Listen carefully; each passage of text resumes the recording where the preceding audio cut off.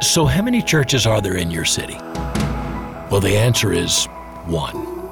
Do you know, in most of church history, the idea of more than one church in a city was strange. Even in the colonial era, if churches of a different flavor were in the community, they didn't start a second one.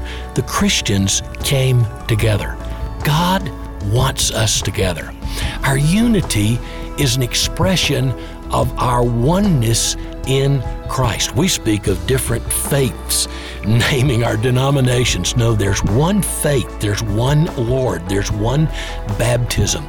And the most compelling witness we could offer a watching world would be our love one for another. Why don't you find another Christian today and love on them? This is Doug Small with Project Pray for OneCry.com.